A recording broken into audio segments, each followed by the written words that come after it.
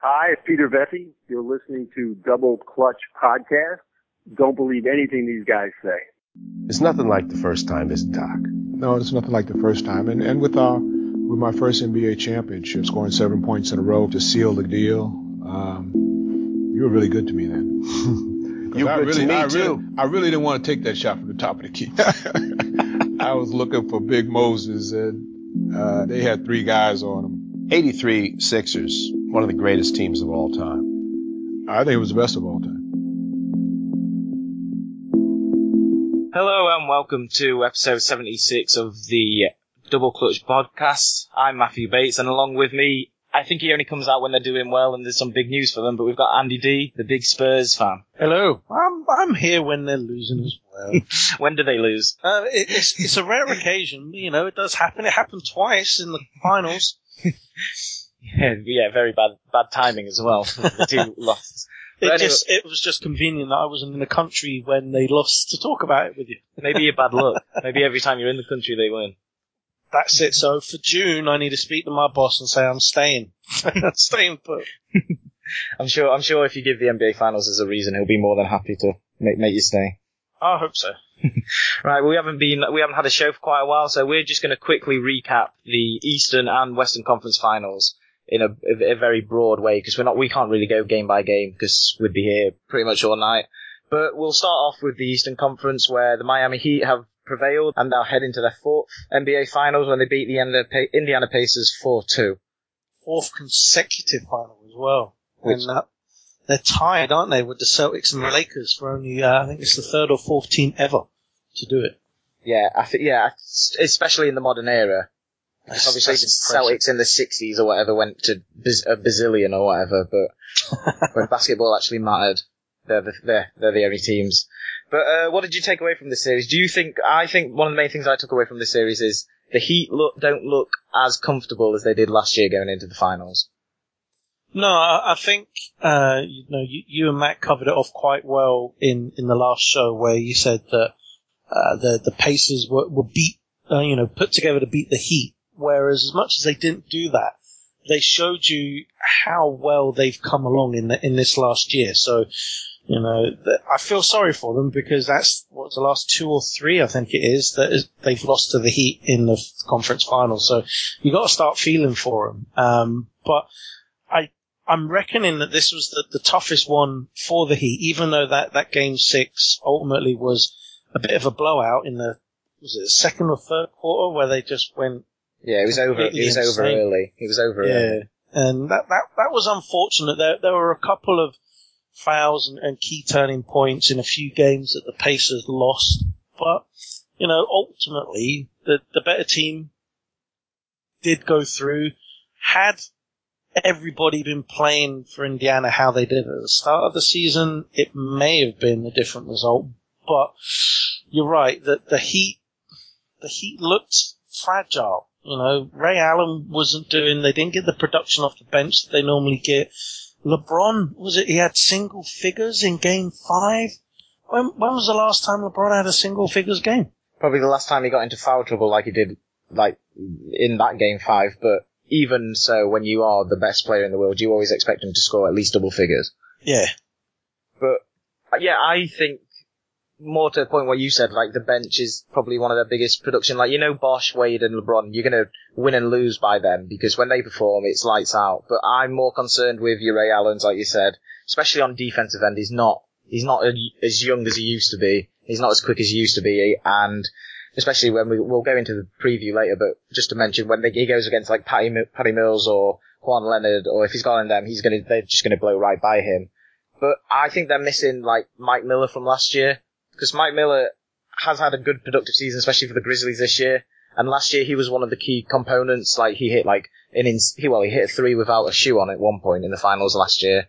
I think they're missing someone like that, because Shane Battier is literally playing the last games of his career, and I just think the bench may let them down. But in this series, I think LeBron didn't really go off on one, which I think everyone waited for him to go crazy, especially after Lance Stevenson, who we'll get to in a bit, was doing some other things than basketball plays on him. I think that he was going to go off and he didn't, so maybe in the finals we might not see, or we may see a LeBron game, which is very scary for any Spurs fan.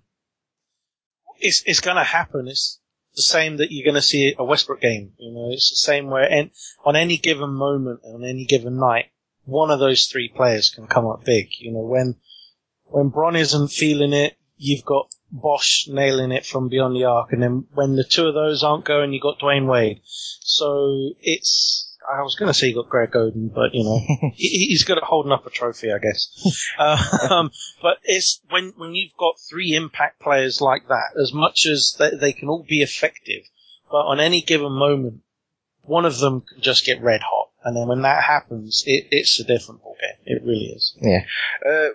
I'm not that concerned about Wade, especially in this series. I thought he played very well against Indiana. I thought maybe the whole how Spoelstra has sat him throughout the year is probably the best thing for him.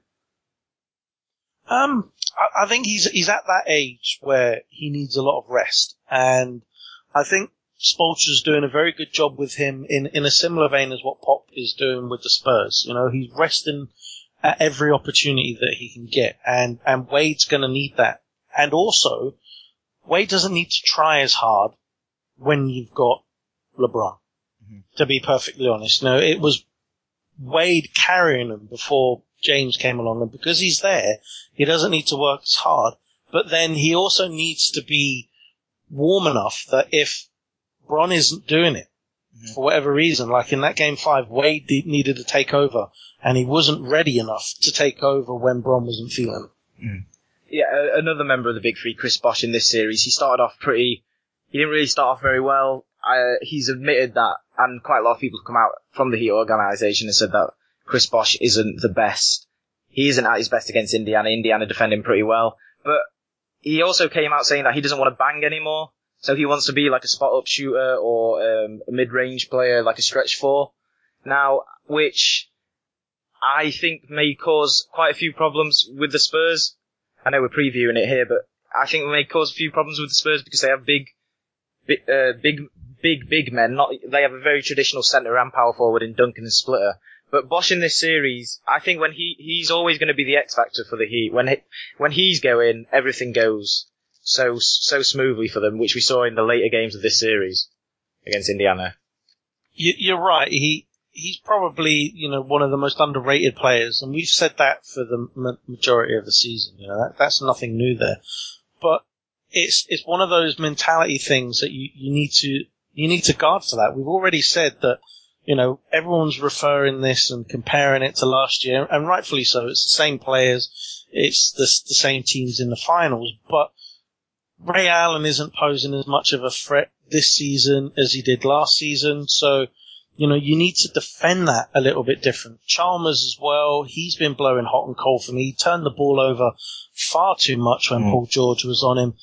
Battier, you've already said, he's very physical. You've touched on Stevenson, and we can talk about the ding dong that those two had, and it's a tricky one because they need to have the big three producing. Mm-hmm. Yeah, clicking on all cylinders. With Bosh, he's effective at pretty much any spot on the floor, but he is definitely a rhythm shooter. If he's not in rhythm, then he's going to drive for the paint. And that's one of the good things that the Spurs are very confident of doing, is defending the paint. So from that point of view, you're right. If Bosh isn't feeling his jump shot, then I reckon Splitter and Duncan will probably have the paint guarded pretty well. Yeah, very true. Before we go on to the Spurs series, we'll talk a little bit about Indiana, and obviously the main talking point for Indiana in this series was Lance Stevenson and what he was doing, his extracurricular activity with LeBron James. You saw him blowing in his ear at one point. He slapped him gave him a little cheeky slap at another, and just really being a general annoyance. And it is his contract year. Yeah, he's going to be unrestricted free agent, isn't he, at the end of the season? So, I'm not too sure what he was trying to do. He was interfering with huddles. He was flopping all over the place along with Hibbert. I'm not too sure what he was trying to achieve. But, as much as he dished it out, he took it as well. There was a few occasions where LeBron was up in his face to the point of he was shooting a couple of threes and LeBron was actually hand on his face, not in his face, it was actually on his face. But I think the highlight for me was Battier just giving him a right big dig with the elbow that nobody caught. And, if you're going to dish that sort of stuff out, you need to, take it on the other end. But it was good to see LeBron and Stevenson hugging it out and chatting at the end. So, as much as during that you had all those sort of antics going on, and I think it wasn't so much mind games, it was just a case of trying to get the players out of their rhythm. And because they couldn't defend LeBron, you needed to think outside of the box, and blowing in his ear, hugging him. Dennis Rodman used to do that a lot for the Bulls. Mm-hmm.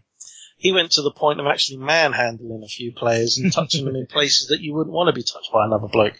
So I don't know whether or not Stevenson was looking at those old Rodman videos and seeing how well that he'd done. But you're right, he was just trying to be an annoyance and he couldn't defend within the rules and the confines of the game that he needed to think a little bit differently.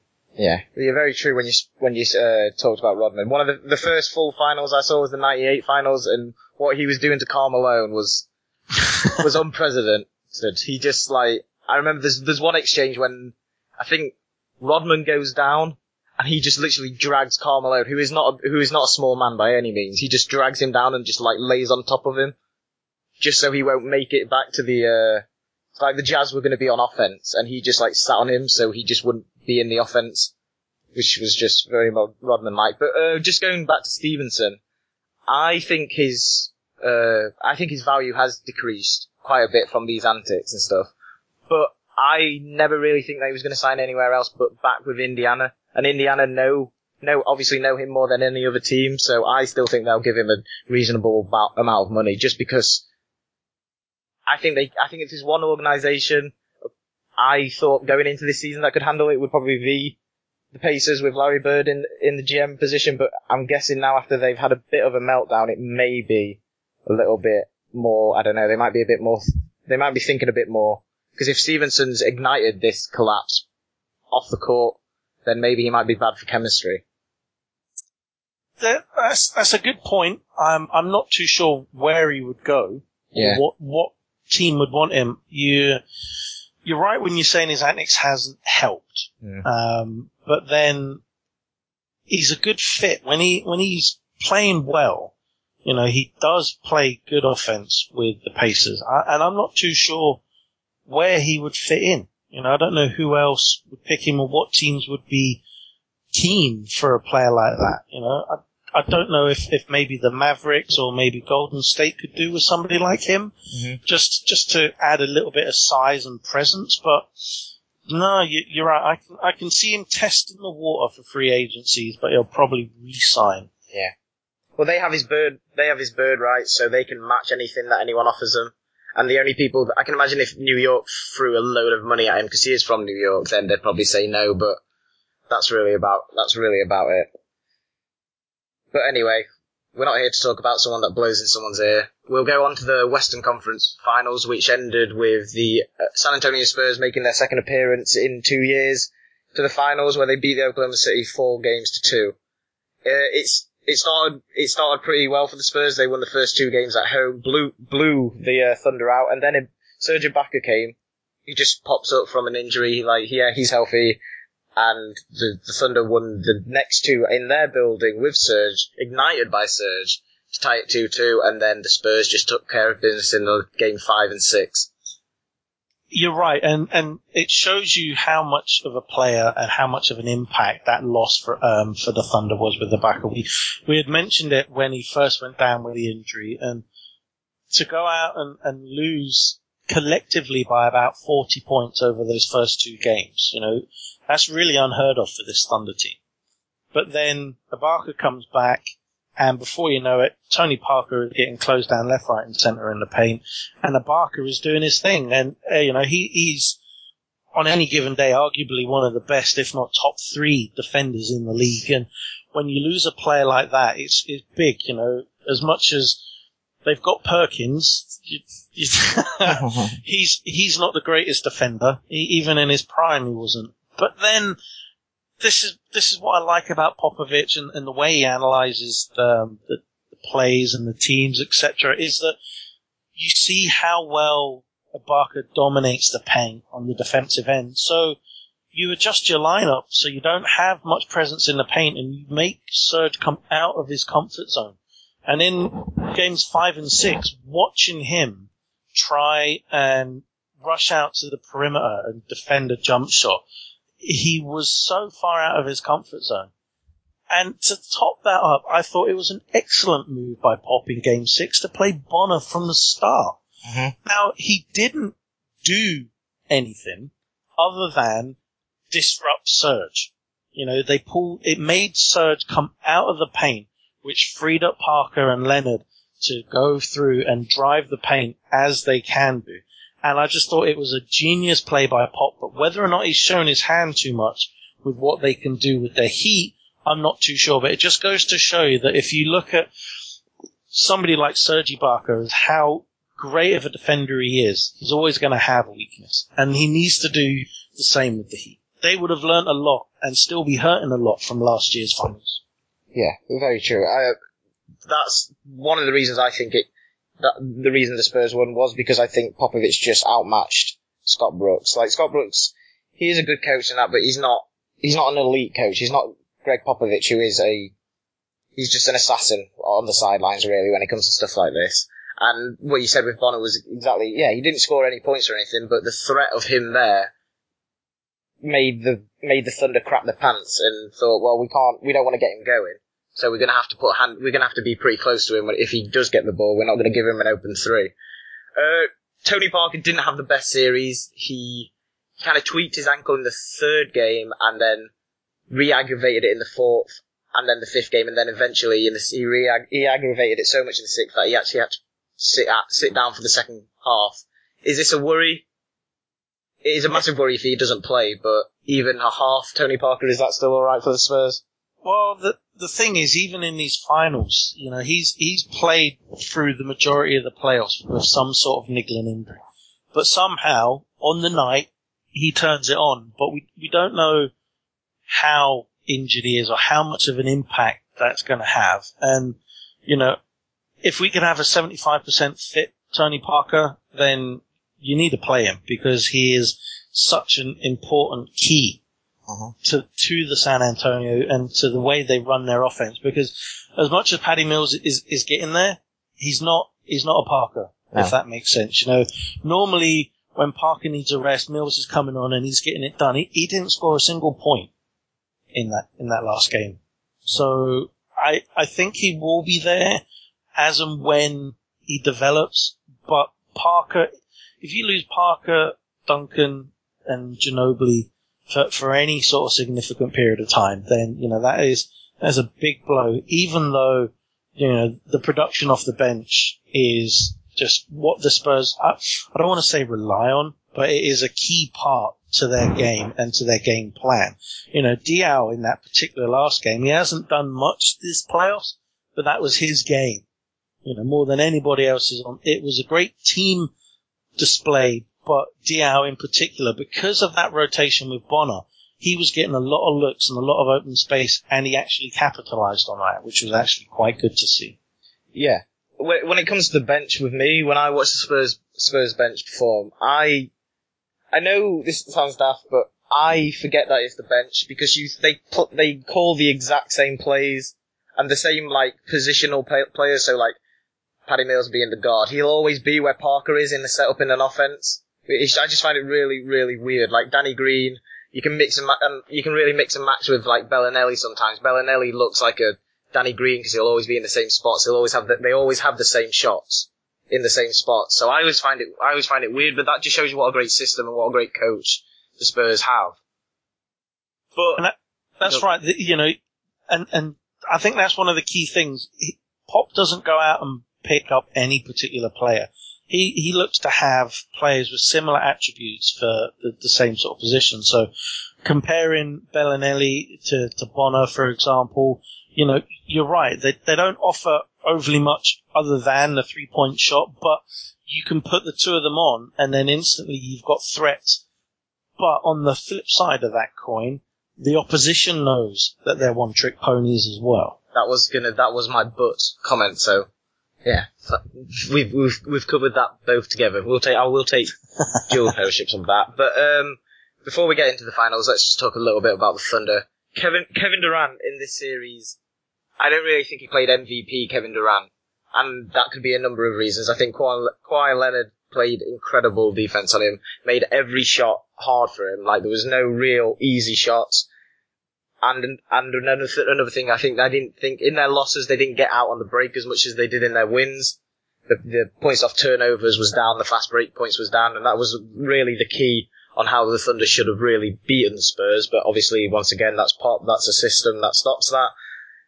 But it's now, they went to the finals in 2012? Yeah, 2012, where they lost to the Heat.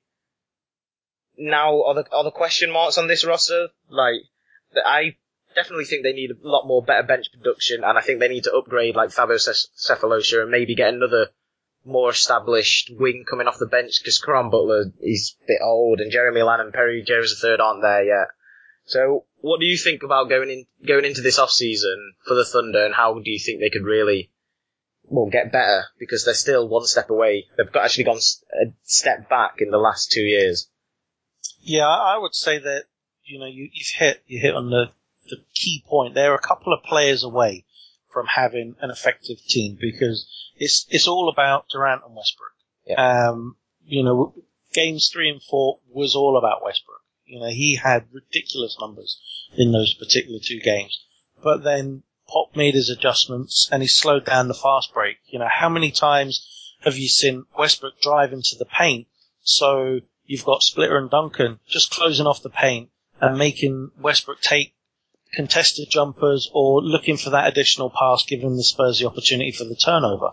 So that was the tactical side of it. But then if you take out Durant and Westbrook out of that Oklahoma City team, that you don't really have consistent numbers from the other players. Now, Ibaka isn't the greatest offensive presence. He is a key defender, so you're never going to get huge numbers from him of the offensive end. You had Derek Fisher, who must be, 150 by now? Great playing over 30-odd minutes, and I don't think he's worked that hard since he was at LA. And it's just one of those things that they do need a couple of key players. Who those key players are, though, I'm not too sure. We always go back and talk about, should they got rid of Harden? No, they shouldn't have.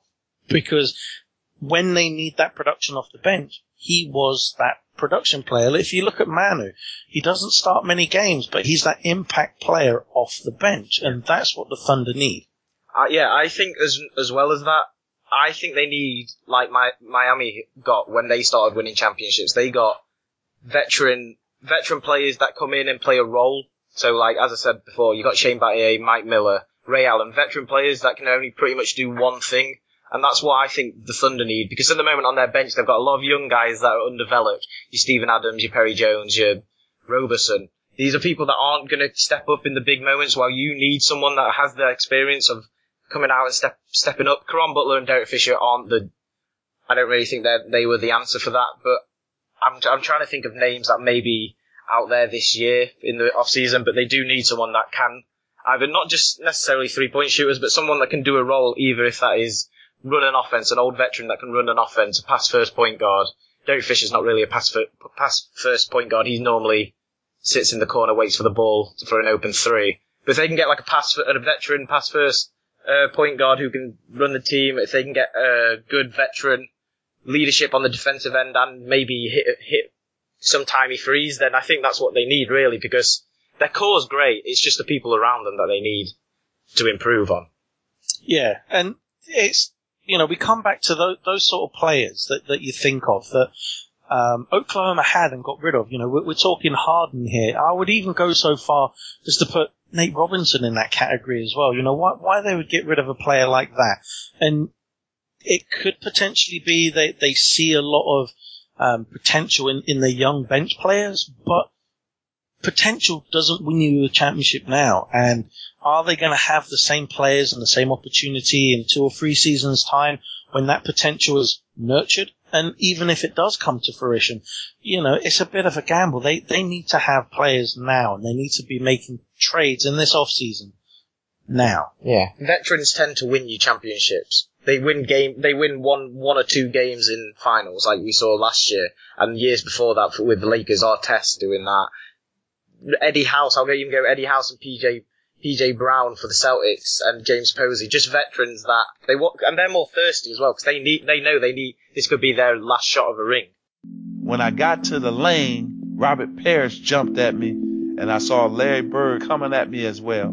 So I had to arc the hook shot a little higher, and you just went,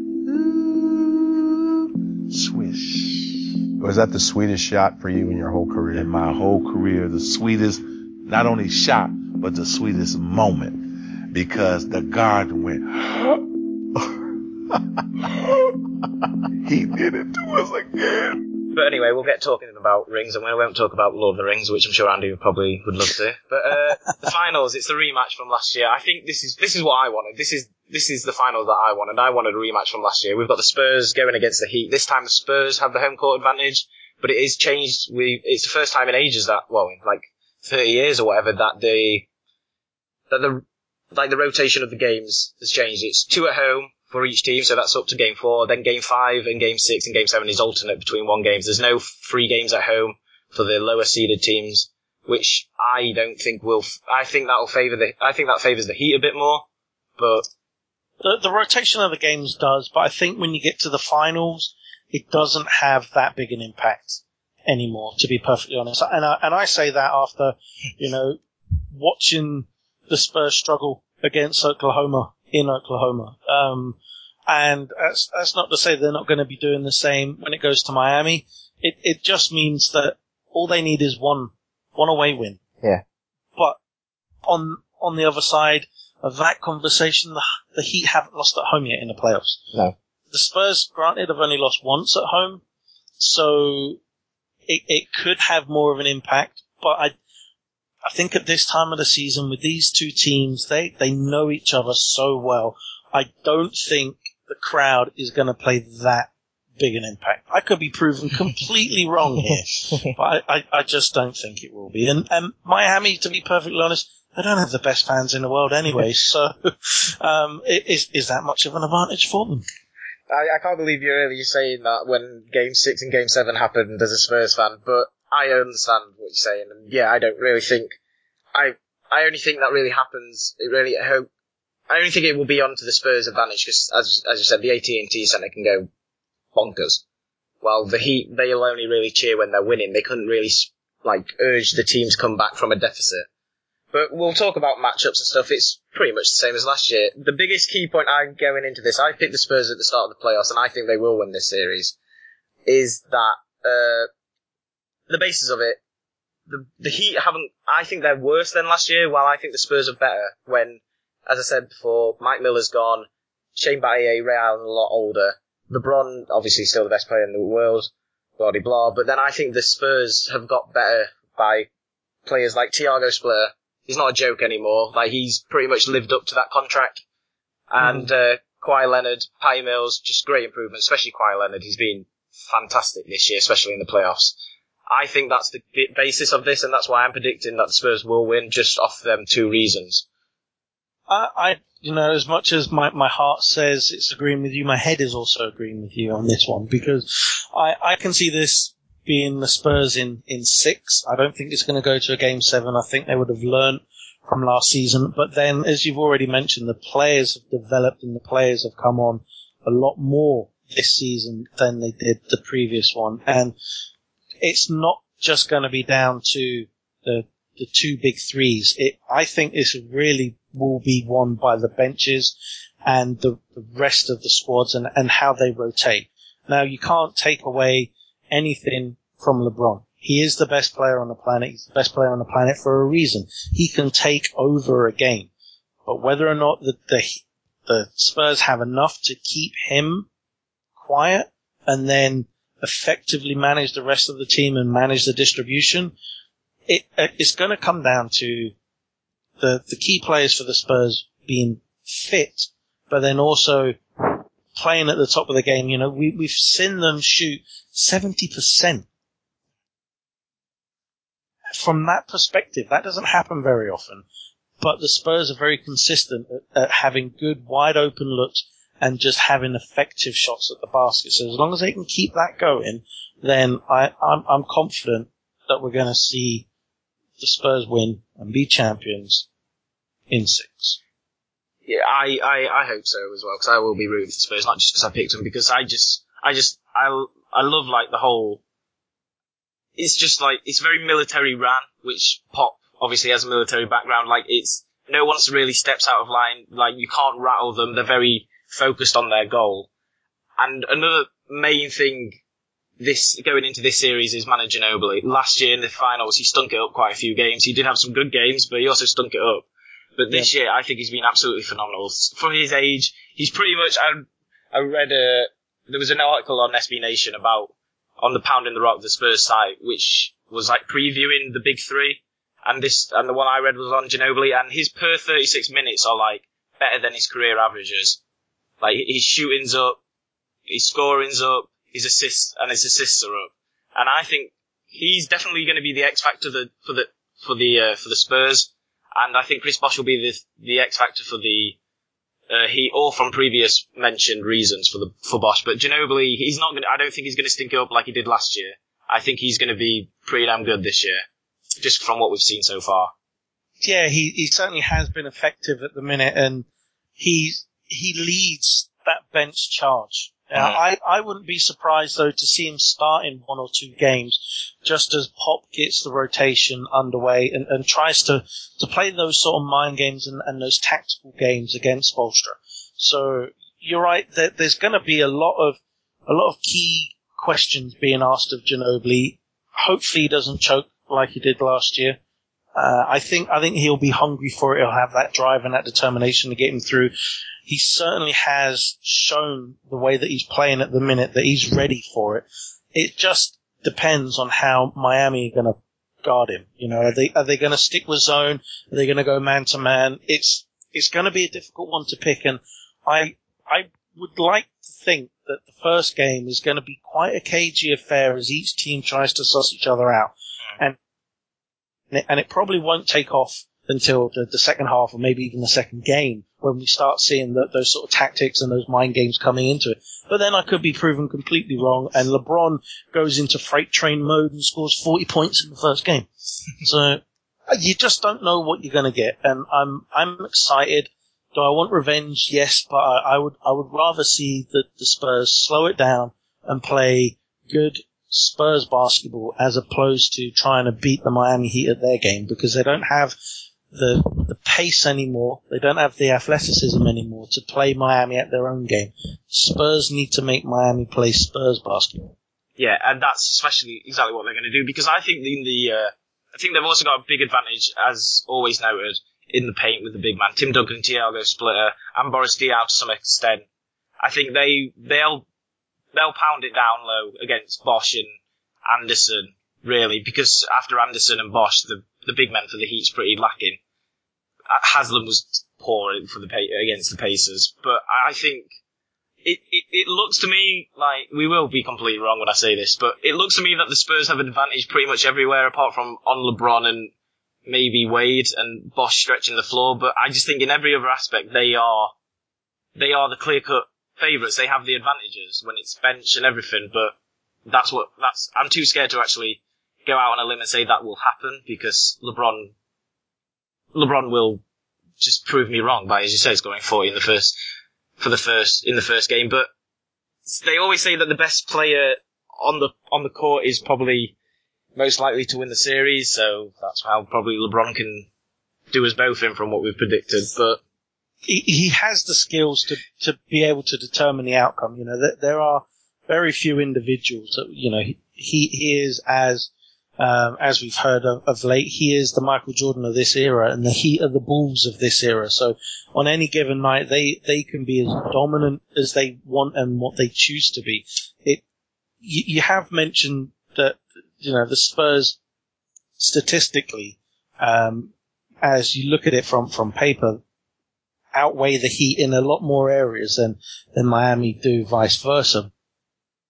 But it's whatever turns up on any given night that's going to make that difference. And I want to be bold and say, but it's, even though I'm a Spurs fan, it's excited and unpredictable to be able to see what's going on. I didn't think it was possible to see LeBron having a single digits game anymore. But yet, these things happen, so he could have another. I doubt it, but, he could. And vice versa. We've seen Tony Parker in 2 games be very efficient and very cutting, going through the paint and driving the lane. But then a couple of games later, he's not effective. Those shots he was making, he's missing. And it just goes to show, as much as anybody is playing that sort of offensive mindset of getting to the paint, having those easy shots, they're not guaranteed. Nothing's guaranteed. No, that's very right. And we'll end this.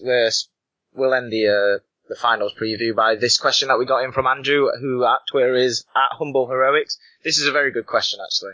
So thank you for that. And you can always get involved. You can tweet us at Double Clutch UK or use hashtag NBA in the UK. I expect quite a lot for the finals because they all are on BT Sport, I should mention.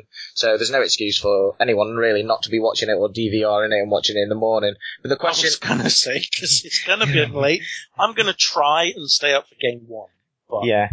We'll see how that goes. I will be as well, because I've got the whole weekend off, so I'm going to stay up and watch game 1. But anyway, the question is, aside from the big 3 on both teams, who is the one player you think both teams need to have a big series? I'll give that to you first, Andrew.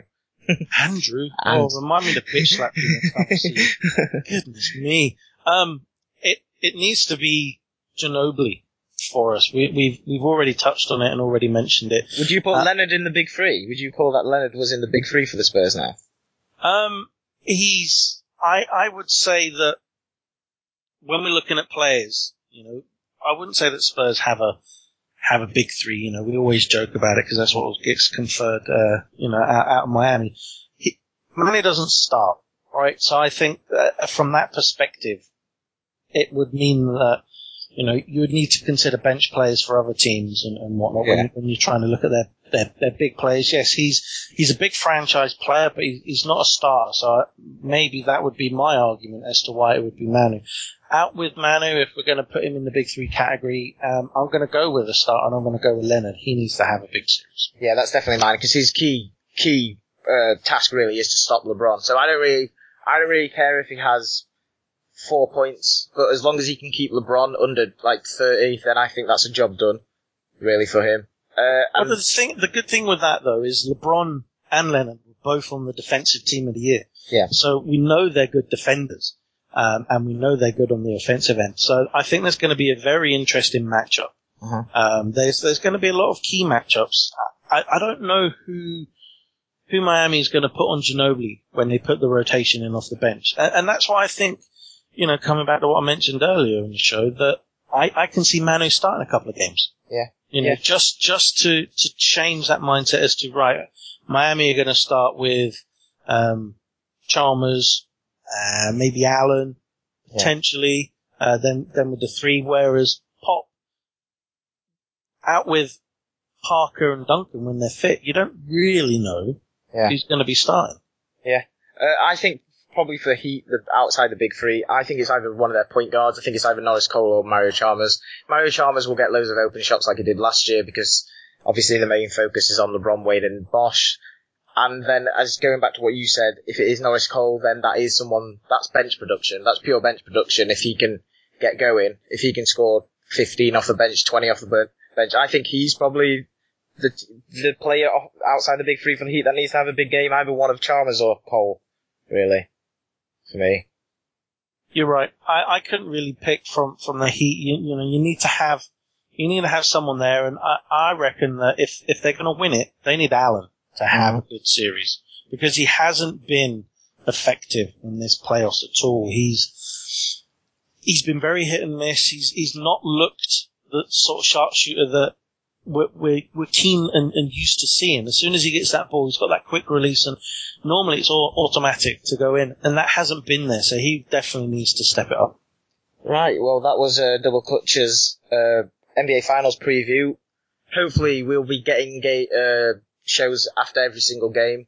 So maybe not the next day, but maybe the day after that. But we'll definitely try and get a show in between every game, so we can break down all the adjustments, all the game caps. But thanks for listening. You can follow me at Bates991 on Twitter. No one does, so I don't know why I always say it. You can follow Andy at Big Andy D. That's BIGANDID. And thank you for listening. Goodbye. We believe we can win multiple championships if we do it the right way. We're ready to celebrate here in Miami. It's back-to-back titles for the Heat. The NBA Finals begin Thursday at 9 on ABC. Yeah, I don't know why no one follows me on Twitter. I don't know why I give it out.